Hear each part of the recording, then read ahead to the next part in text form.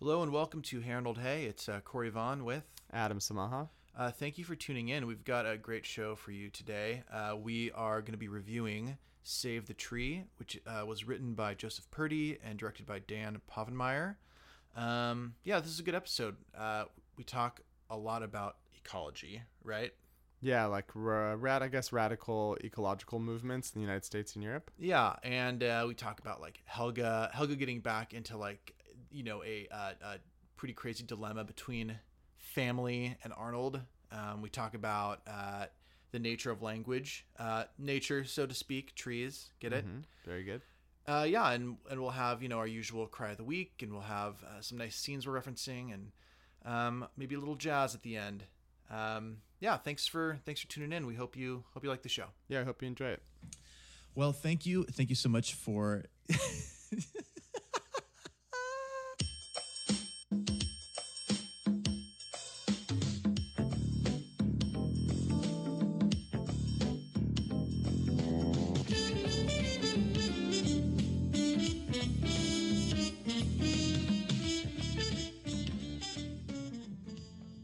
Save the Tree opens up in a vacant lot with a giant tree called Mighty Pete. All the neighborhood kids are hanging out there in this really amazing, complex tree house. It has plumbing and couches, and these kids are just kind of basking in its perfection, saying, "This is the best tree house in town, the biggest tree in the neighborhood, and this tree will last forever." But that innocence is kind of cut down when Big Bob shows up. Bob is Helga's dad, and he puts out a sign saying that he's going to tear down the tree at the end of the week to open up a big beeper emporium. All the kids give up right away. Arnold, though, is looking ahead, saying, "How can we stop this?" And that kind of ideal perspective on the future of this tree is shot down by Helga until she sees that it's Bob, her dad, that's going to be tearing this down. So she actually goes home and confronts her dad, and realizes that this issue of father versus her true love is a bigger issue than just her telling her dad that she's annoyed. She actually calls it out as a problem between her father's greed and Arnold's idealism. And so it cuts over to Arnold confronting his own grandparents, saying, "What are we going to do about this?" And Grandpa's kind of flippant about it, which is what he usually is. But Grandma goes into full protest mode, says, "We can stop this. Let's check out our local government tomorrow." And so the two of them go and try to fill out forms, make complaints, and they get shut down. And so they move to kind of the next step, which is protesting in front of the tree, carrying around posters and shouting chants. And that then moves them all the way to Bob's house, to Bob's own home. And again, they get shut down. So they kind of go from point to point trying to protest this situation, and they just keep getting shut down. Arnold and his grandma go back home. Arnold kind of is thinking about the ramifications of losing this amazing tree.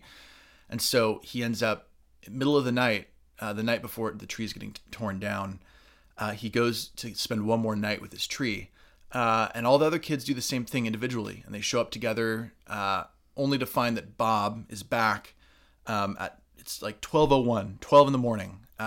And he says, "It's officially Friday. Let's tear it down." So him and his partner are driving this bulldozer to knock down the tree, and the kids start throwing stuff at the bulldozer. Nothing's working, and at the last possible moment, Grandma shows up and pushes it out of the way, and so at that point the crisis is averted.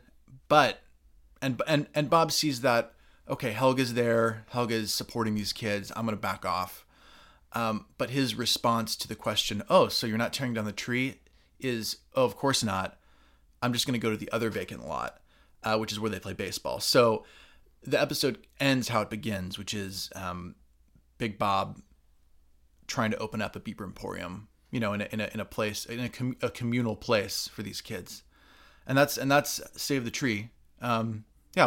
So Adam, are there any other like highlight moments that were kind of important for you or funny or touching? What are you thinking about? What are the kind of highlight moments you're thinking about?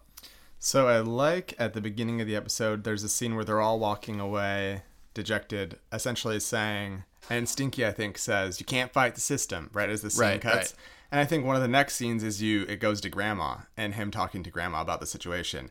And she finds everything that's problematic to be like a call to action, which I think is always enjoyable from her. And her response is, "You can fight the system." Exactly. Yeah, she has the complete opposite Yeah. response as Stinky. Yeah. Well, I was going to say that even with Stinky saying that, Sid says the like really basic, like almost the same phrase. What can a bunch of kids do? Yeah, exactly. Yeah. And Grandma never has that thought. Yeah. And it's awesome because when she goes to City Hall to like fight the man, she gets stopped by a stack of paperwork that's going to take her at least a week to fill out. So you run into the bureaucratic mess, which only fuels the fire for her even more. And she jumps on. I love how she jumps on the desk. She's like hooting and hollering and like galvanizing all the people in the in City Hall. And then she goes and does her whole protesting thing. Those probably are my favorite bits from the episode. I love, these are just comedic, but I love Big Bob watching the sitcom and laughing about these crazy situations, and then Helga coming in about a completely different thing, saying, "Is it true?" And his response is, "Oh, it's not true. It's fiction. It's a sitcom." Like these situational comedies. Yeah. There's a lot of good stuff. But what do you think? Like, I think all of Harold episodes kind of have major thesis moments, kind of main idea moments. We've talked about it a little bit. Where are you landing on like a thesis moment in the episode? I think like the main thesis is probably this sort of duality of the situation, and it's almost like what appears, especially in Arnold's mind, to be like a fight of good and evil. And Helga sees that but doesn't see it as such a like plain duality of good and evil. She sees it as more nuanced. She sees it as like hyper rationalism or some sort of intense greed, which is shown through her dad, Bob. Right. And then you have like the starry-eyed idealist in Arnold, right, who wants to keep basically the tree intact at all costs. Yeah. And she thinks they're both absurd and is torn because the blood, which is her father, is like her main, tie through family. Yeah. But then her true love, which lies with Arnold. So she's like this happens episode to episode. She's like stuck between both worlds. Yeah.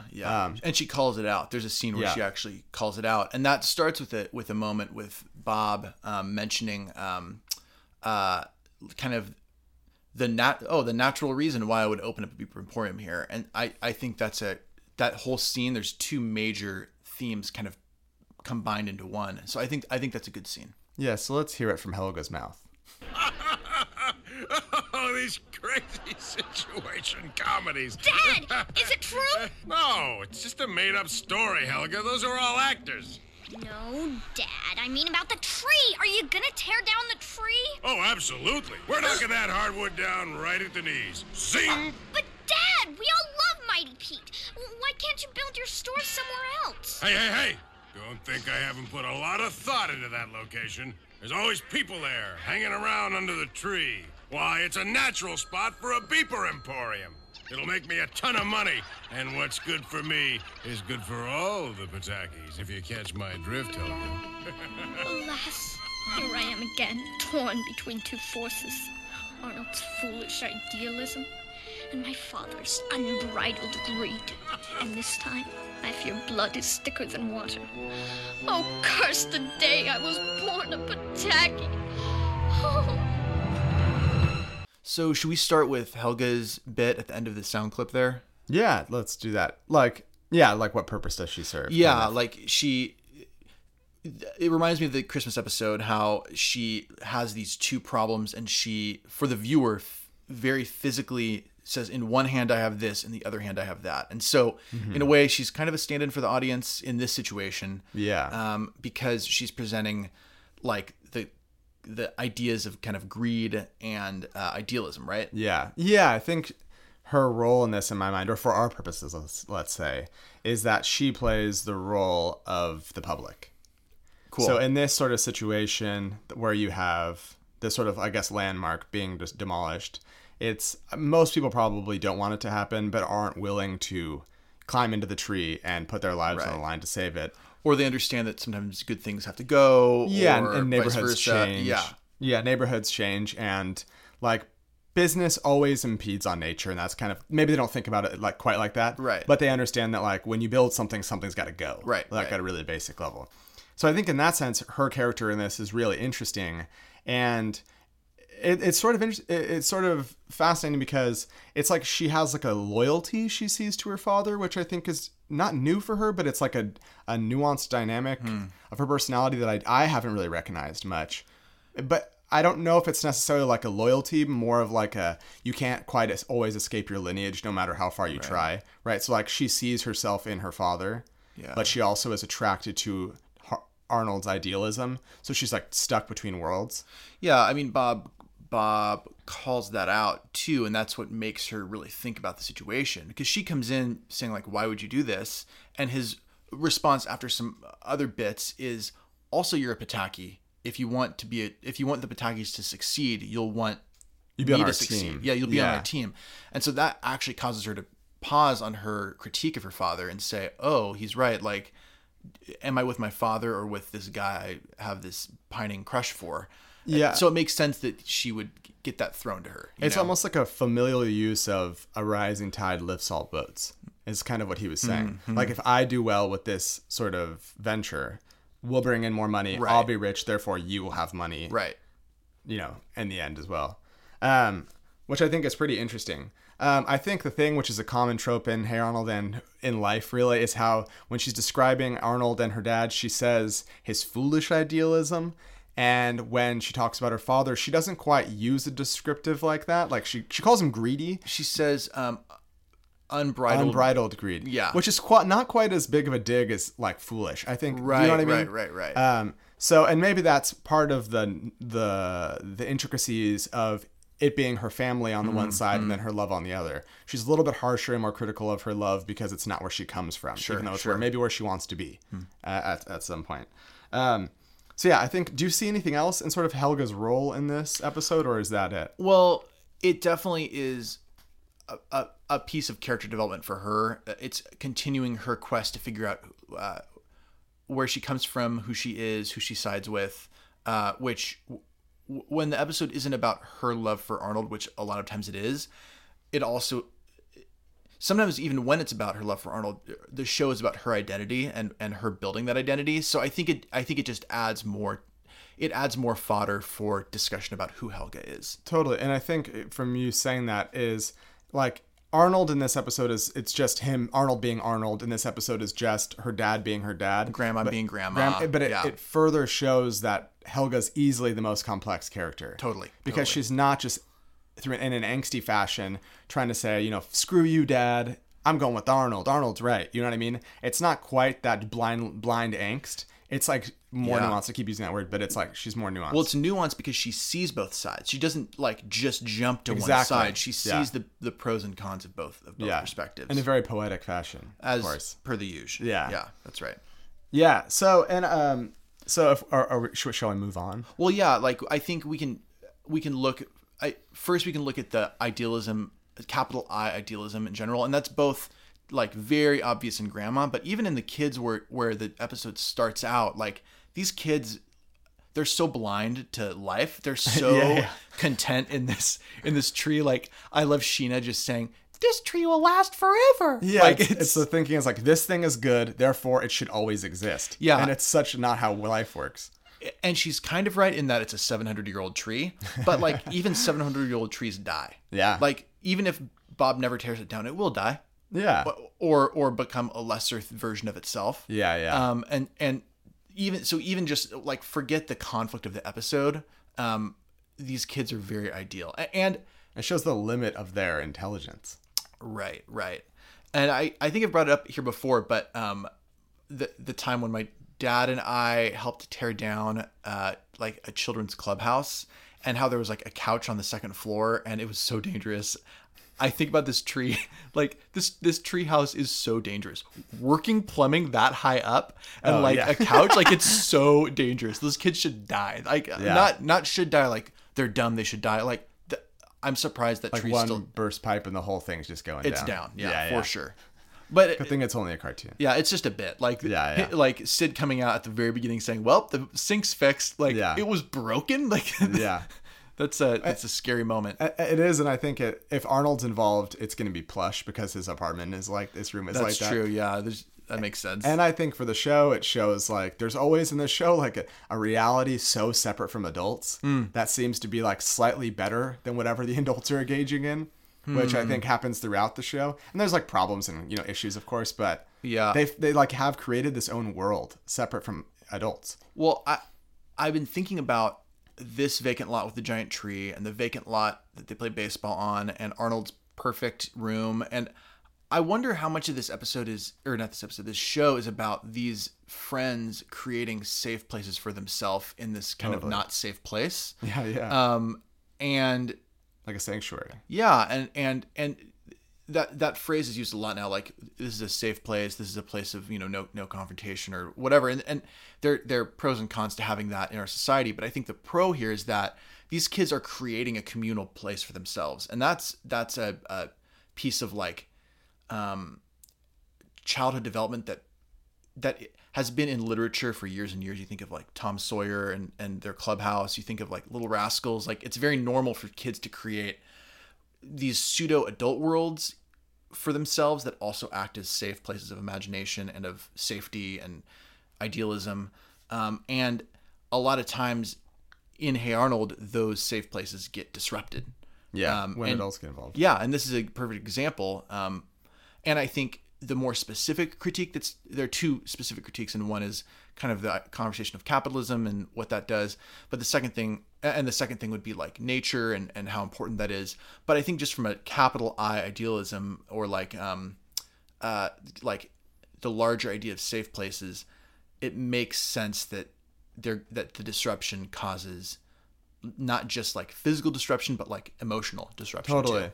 And it's and also has a negative impact on the community potentially. So it's like the actions of the adults are really, really widespread, or the ramifications are way widespread, where the decisions the children make really only impacts their small little niche group. Totally. Yeah. And the thing about like creating a safe space is their safe spaces are always organically created. Yes. And a common critique in this show, I think, is like the idea and problems of hierarchy. So, and that's seen often in this episode, and then the Christmas episode, where whenever they run into bureaucracy, it's always problematic. Right. Which is like the epitome of hierarchy and problem with hierarchy. And the kids kind of operate, even though they have their own sort of like group hierarchy, it's much more horizontally structured and operates with problems from time to time, but more fluidly and better. And like you said, even if there are problems, it's only affecting them. It's not affecting the whole community. Yeah, and internally regulates. Right. Yeah. Right. And it only affects a small group. They're like localized area. There are a lot of good, there are a lot of good shows that show that hierarchy. I think another example, Recess, is a really good example of like children's hierarchy kind of self-containing itself. Yeah. Does that make sense? Totally. And I think there are probably other shows that do that too. So I think at its best, like animated shows about children in natural, like realistic environments are going to show these hierarchies self-regulating instead of affecting like the adults, I guess. Well, it's almost like the creators of this are creating their own sort of horizontal utopia, which is like a thing maybe like an anthropologist will go to like some, off the beaten path part of Africa, like look at a tribe and go, look what, they don't have the structures that we have, and they like regulate themselves and all this, and they have this like really romanticized sort of like idealistic view of like alternative forms of power structure and stuff like that. And it's almost like in those shows, the writers creating that too, in their own way, like this like weird pseudo anthropological way, where you're kind of viewing these kids like run wild almost. Well, yeah, and there are I wish I could remember the study. There was a study recently just about childhood forts, shanties, that's cool. like camping, and what happens when kids are in charge of that. That it, like I said, it's a rite of passage. It's common whether you're in Beverly Hills all the way down to like impoverished, totally. like middle America areas. Like Yeah. all those things are part of it. It's universal. It's a universal thing. And so it makes sense that it feels anthropological because it's a natural part of childhood development. When it's someone viewing the other, which is what all of those things are. Interesting. Yeah. Yeah, and there was another part of this dynamic that I think we should dive into. Of like idealism. Yeah, leading into definitely. Yeah, into response. Yeah, and I think a good place to start with this next little bit is when Grandma is confronted with the sort of slowness and drudgery Right. of the bureaucratic system.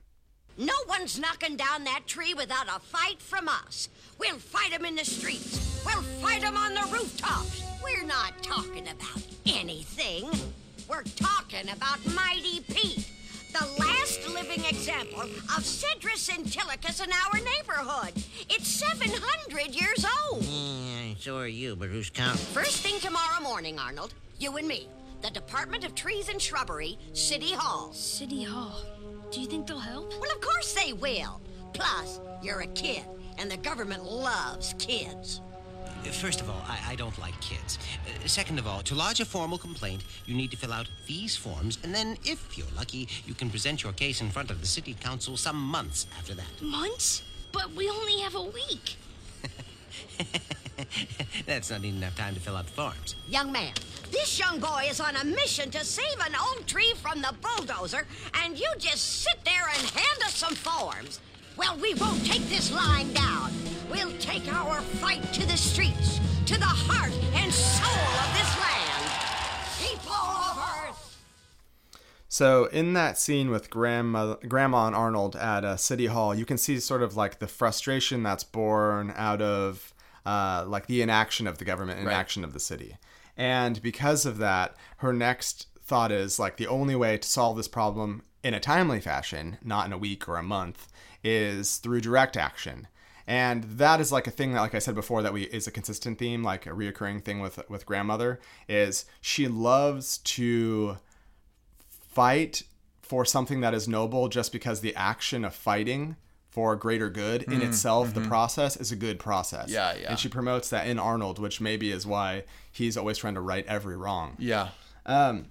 And so season 2, which is what we're going over right now, the first episode of season 2, was released around like 1998, like probably started right in 97, 98. yeah, 95 to like 98, 99. So during that same time, like this cartoon doesn't come from a vacuum. Like there's like real historical things that are occurring at the time, and there was a lot of like what we call now, like post 2001. Like Bush era stuff, like eco-terrorism, which is basically animal rights organizations or like naturalist or militant naturalist organizations that do things like tie themselves to trees, like we've all seen on the news and cartoons and, you know, various mocking forms like that. Right. But they also did a lot more extreme things like blow up buildings of universities, of like logging companies. In 1998, actually, they did a pretty incredible one where they blew up a building of a ski resort in Vail, Colorado. Oh my gosh. And this is the quote.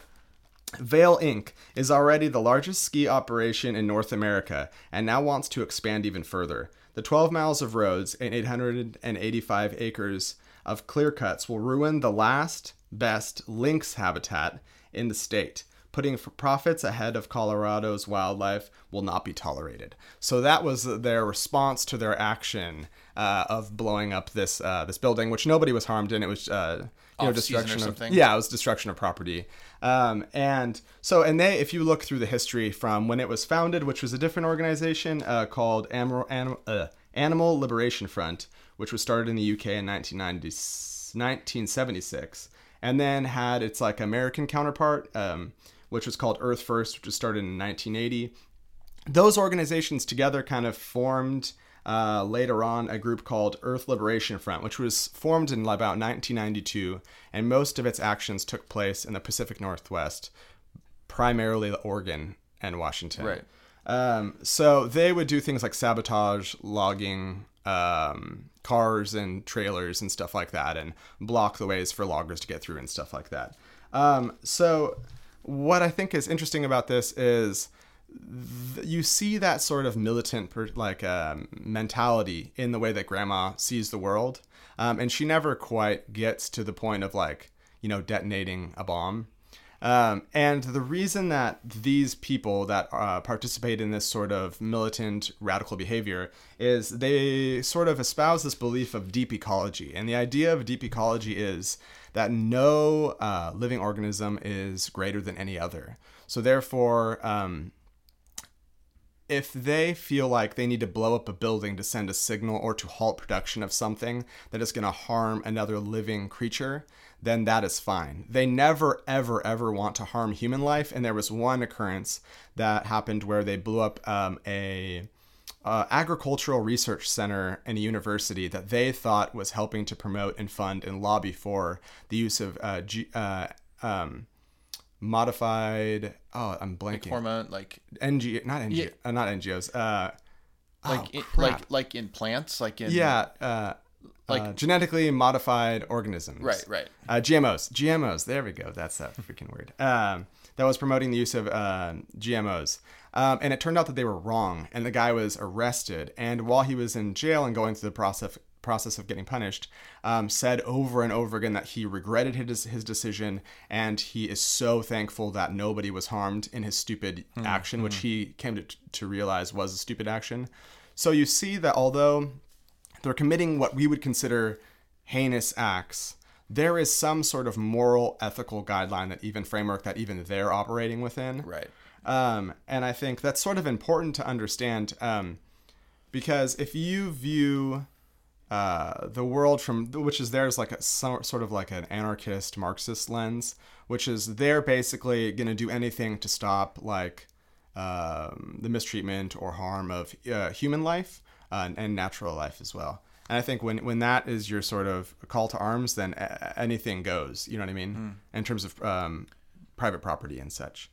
Do you think this episode was inspired specifically by that? Generally, the event of a group of neighborhood people saying this tree is important.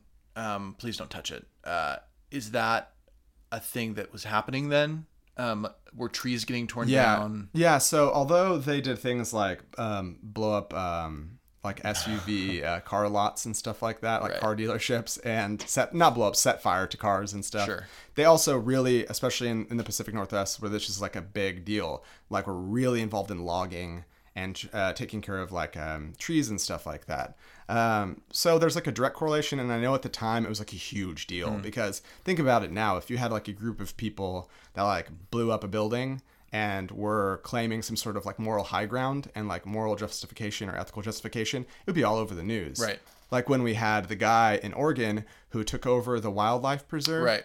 And that was all over the news. Yeah. So, and that was even lesser than what I'm talking about here. Yeah. And that was different though, because that was about property and rights. It wasn't really about. It was a libertarian nature. turn of Yeah. this. It wasn't. Yeah, it was more. It was actually about property rights. Yeah, it wasn't really about. It wasn't blowing nature. up property. Yeah, and it wasn't a pro or a negative or positive view of nature. It was simply it was we want to neutral. use this nature. Yeah. For this purpose, not for that purpose. It was actually use this nature for their own ends. Right. Yeah. Similar structure of protest, I guess. Well, yeah, in the sense you're commandeering something that isn't yours, right, and thinking that your rationale allows you to do that. Yeah. It feels congruent, if not specific. It does feel. It feels like it's in the same family, having the larger idea of blowing up buildings and that kind of thing. That's the extreme version, and the more microcosm, maybe rational version is we can't control much, but we can at least say we don't like what's happening here to this tree.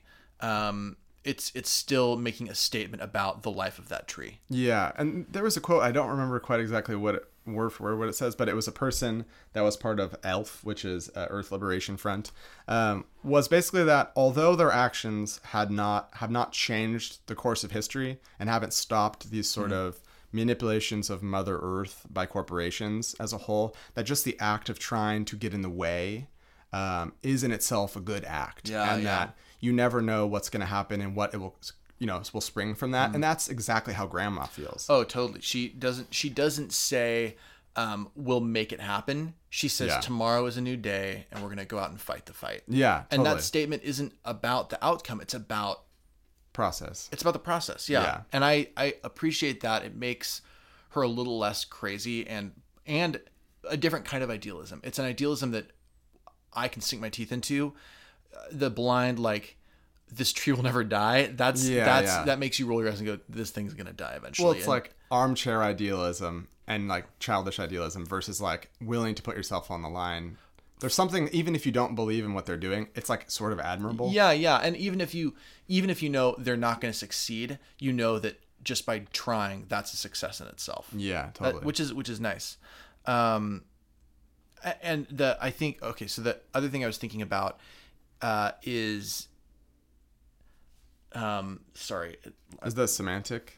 Like that, it comes into that. Oh, I remember now. So it's kind of the overall way that this episode reflects even civil rights, any kind of protest history. There are some kind of tentpole moments in real history of civil rights that you see in this, and that's the idea of all these people showing up to this bureaucratic government, like that government scene is filled with people just in a line drudging along trying to talk to somebody, and her jumping on the papers and throwing them in the air and saying, like, we won't stand for this. That's a big kind of tentpole trope that you see in the history of civil rights. And then the other one is when they go to Bob's house and he opens up the fire hydrant on them and sprays water on them. That's a huge trope, especially for civil rights of like the 50s and 60s and 70s. That's a big image that you can't help but go, whoa, this is referencing some kind of civil rights movement. Yeah, like the use of fire hoses against black people, minorities, hippies, right. Whatever, communists, whatever your group is that they were trying to So I think those visual cues help the viewer go, okay, this is talking not just about this tree, but civil rights in general. Yeah, it's like giving protest in general a historical weight, kind of through like a really prominent visual. I think to jump back to the property and ownership though, and there's both a pro and con here. Arnold's saying this is our tree. Demolition on Friday the 16th? They're knocking down the tree? They can't do that. We gotta do something. Forget it, Arnold. What could a bunch of kids do? Yeah, forget it, Arnold. Come on, you guys. There's gotta be something we can do. Mighty Pete is our tree. Can't fight the siesta. From an idealist standpoint, that's a beautiful statement of community, memory, history, the story of the neighborhood. It's less about property and more about, I guess, capital O, our tree. It's not a possessive thing. It's saying this is not just Bob's, it's not just mine, it's everyone's together. We need to support it, love it. And it feels like a ecology kind of statement, and also a statement of things do have meaning, especially communal items. Neighborhood items have a larger meaning than what they just are. So it's just a tree, but it also has weight to it, right? And that goes back to the old building. There's a big meaning to that old building. So I like that statement. This is our tree. But the critique is, who owns anything? Who owns that tree? That tree is technically on public property. Bob bought the vacant lot from the neighborhood or the government. And now it's his choice to do with it what he pleases. But so I think both those sides are strong just in that one statement. And I don't know, it's just another layer of complexity to whether it's okay or not what Bob's doing, right? Yeah, the interesting thing is like you're saying, it's like the community or collective ownership, right? Right. And it's like, it's not a thing you pay for with money like you would, like Bob would, but it's like a thing that transcends that in the sense that it transcends the value of money, but it also transcends history and like lineage. Like it's a thing that has impacted Arnold's grandmother, grandfather, and now the kids. So it's like gone through all of these generations. So it's like a thing where it's like you want it to have that same impact on the next generation as well. Right. So in like a corny way, it's like, can you put a price on that really? Apparently you can, because Big Bob was clearly, gonna buy it. clearly. Yeah. And so in just in a basic way of looking at kind of nuanced reality, both Bob and Arnold are right. Yeah. So in some ways you can't fault Bob for wanting to open up a Beeper Emporium there. Yeah, and like a bit of a more critical turn is at the very beginning, the kids are all hanging out in the treehouse, and they're saying like, "Oh, it's the best tree," and then Arnold, I believe, says it's the only tree left in the city. Whoa. So it shows that like that expansion of business and commerce and housing development and all that stuff, like this is the last sort of frontier. You know, this is it. Like if they get rid of this, the whole city will have been consumed by commerce and housing developments and stuff like that. Yeah, but I just think the term "our" is both a beautiful collective term and also a selfish specific ownership term. Yeah. So the other thing I've been thinking about is the semantics of going back to the kind of the thesis scene we brought up between Bob and Helga. I think looking at the line that Bob says, which is, "This is a natural place for a Beeper Emporium," that stuck out to me. And you could think of it maybe in a post-structuralist, within a post-structuralist lens, where you're looking for words that conflict with each other in statements. So he made a pretty strong statement there. This is obviously a natural place for a Beeper Emporium. Natural has two meanings, and he's really only leaning into one. One is natural as in nature, ecology, trees, for example. So this episode is about a tree, and so when he brings up a term like natural, I'm going to think of it in the context of that tree. If the tree is looming over this episode, when he says natural, I go, oh, okay, so he's referencing nature. Yeah. But then instantly he says this is a natural place for a Beeper Emporium. And that is not natural. It's man-made. It's commerce. It's capitalism. It's not. This isn't even about a positive negative standpoint. This is just about. I heard you little Marxist. It was coming out. I saw you. Indeed. The whole thing is just thrown. Yeah. So it's more about the meaning of those words coming into conflict with each other. And in one regard, it's Bob not knowing what he's saying. The weight of it. There's a ton of just blanket linguistic irony that's really funny, and a really nice turn of phrase that kind of brings to light the underlying irony of, I guess, what Bob is trying to do. He's seeing the benefit of this lot where people are hanging out under a natural tree, and they're there because it's the only tree left in the city. And so his thought is, this is a natural place for a Beeper Emporium. So I think just from a linguistic standpoint, from a post-structuralist standpoint, it's a very interesting phrase. But you can even take that a step further and say that line of dialogue is also a critique on the weight of linguistic manipulation.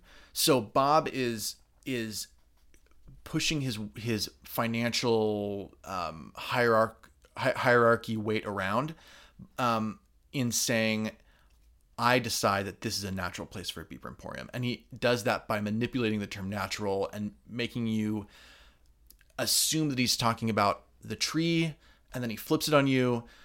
And so I think of like the way that the term natural, for example, let's just use that word, how the word natural is used to talk about things that are definitely not natural. So if you look at the back of a Coke bottle, it's going to say filled with natural and artificial flavors. Are the natural flavors not artificial though? It's the flavor of something natural, but it's not natural. That's a manipulation, a term of nature referencing something that is definitely not natural. And it comes in an aluminum tin can. Right. Yeah, exactly. And I think when you think of like ad campaigns, marketing, the power of marketing, words are always manipulated. People in power manipulate certain types of words to make you open up in a new way. So if I see, a bag of potato chips that say natural ridge cut potato chips, I go, whoa, natural ridge cuts. Nice. When we all know that anything cut in ridges is not natural. Yeah, where do potato chips grow out of the ground? Yeah, potato chips cut in ridges naturally. Yeah. So it's a common trope especially when you think about the organic, all natural kind of food and healthcare phase that we're in, which is a good thing. It's good to seek out healthier things and eat better and look for things that aren't pumped with GMOs and all that. But even mega companies, McDonald's, Coke, whatever, they're going to use those terms just like your local health store. Both are going to use those terms, some to truly help you seek out health and some just to make a buck. And maybe I don't think Bob knew what he was doing, but I think it's an interesting pairing when you think about the power of people in power within marketing, within big business, etc. Yeah, I think that's a wonderful observation. Thank you. And I think he's just speaking in normal, everyday marketing commercial terms, which is that world, like you were saying, like promotes consciously or unconsciously the manipulation of language and the bastardization of language, the destruction of language, more or less, as just like a normal way of operating. And so he's just operating within that framework.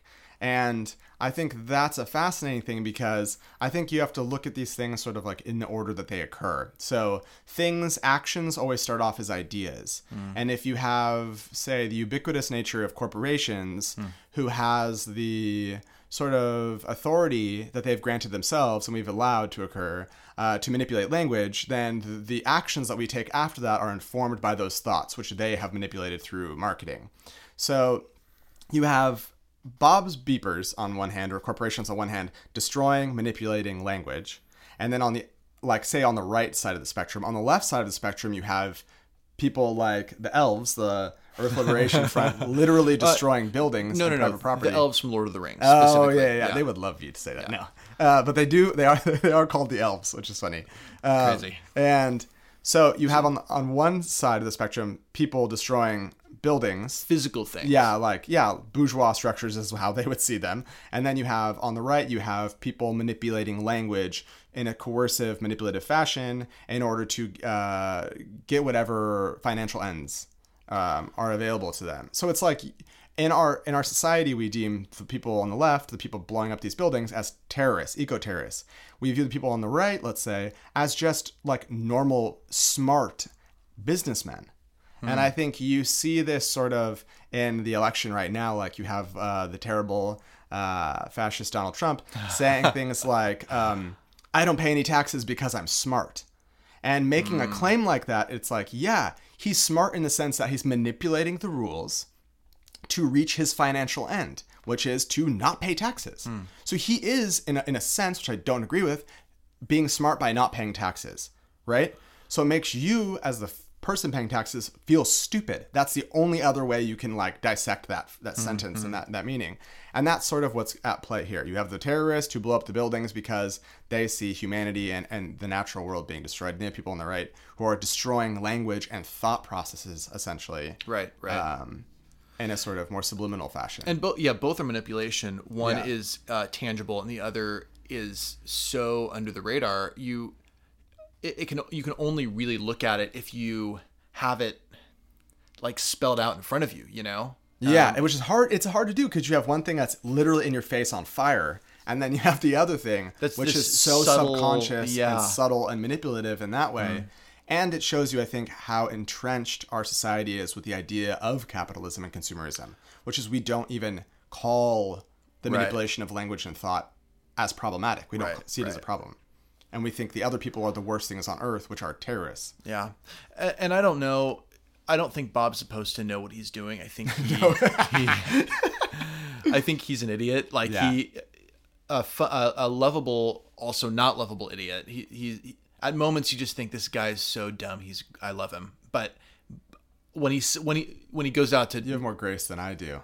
Well, sure. Sure. love- He's the a love. father. I mean, Yeah. he's a father. So is Donald Trump. Ooh, Still a fascist. I did say before we record this episode that Big Bob is Donald Trump. Yeah. Which He is probably, yeah. in Craig, what do you 2016 he think? might be. Yeah, Craig. Yeah, think about it, man. But it's a great phrase that just falls apart when you. Yeah. A natural place for a beeper emporium is a wonderful phrase that falls apart when you think about it. Yeah. And I love that. I think it's a great moment of conflict in language. And it's and if nothing else, it's a wonderful irony that comes out of his mouth. And what that starts is another step of character development for Helga. Yeah, definitely. Yeah. What else are we thinking about this episode? I mean, we got to get to the cry of the week, but is there any other bits that we're thinking about? No, I don't know. I liked this episode a lot. I thought it was interesting, and I think I think this is an episode that's good for us, for our purposes, because like we like to dive in, and really go into the weeds of like the critical analysis of it. But I think there's a lot of this stuff that on this episode is like pretty out in the forefront. And if like you have the fucked up knowledge base that Corey and I have, then you have the ability to notice it right away. Sure. And if not, it's like kind of just like a fun episode. Totally.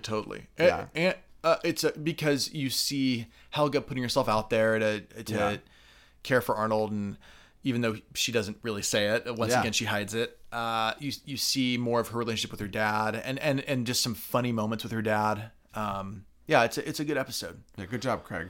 Good job. And also, all the producers behind this episode. So cry of the week. Where are you thinking? The cry of the week, I think.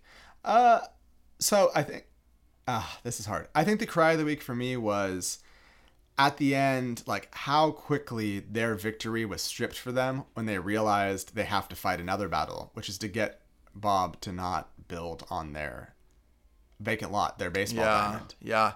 This story, it ends where it began. Yeah, and that's like that. I think the reason I give this a full cry is because that's how life really is. Like you think you've reached something, just to like look and go, no, there's a higher peak over there. Yeah. And that one, there's like a gargoyle at the top that, it's just worse and worse and worse. Yeah. And I like that it connects back to the vacant lot episode because it really does. Calling back, I like it. Yeah, the episodes are different. They're talking about slightly different things, but they connect, and they both are about adults coming into these safe places or these communal places and shifting them in ways that are beneficial for themselves but not for anybody else. Yeah. So I think that's a good moment. My cry of the week moment is when Arnold is in his bedroom thinking about Mighty Pete, and he just is so sad that he puts on his shoes, climbs out his window, and looks over the city, and you see the tree peeking out through the roofs and the rooftops, and the music plays in such a way that for me it's a beautiful moment of contemplation about what the tree means to him, and then that's solidified when he actually goes to the tree and all of his friends have done the same thing. And so it's a very meaningful moment for these kids to go first contemplate on their own about the importance of this tree and then meet together to share in that as a community. It's maybe not realistic that would happen, but it's highlighting how important it is for this small community of kids. So yeah, pretty close to a full cry. It definitely gave me the shivers. It maybe Shivers is good. Maybe 3 tears and a shiver. and a shiver. And if you all are interested in seeing a film, which was actually an Academy Award nominated documentary film, it's called If a Tree Falls, A Story of the Earth Liberation Front. So you can sort of learn about that and sort of draw your own conclusions. Sure. Yeah. Look it up. Do you know where you can find it? Like the internet, Netflix, Blockbuster.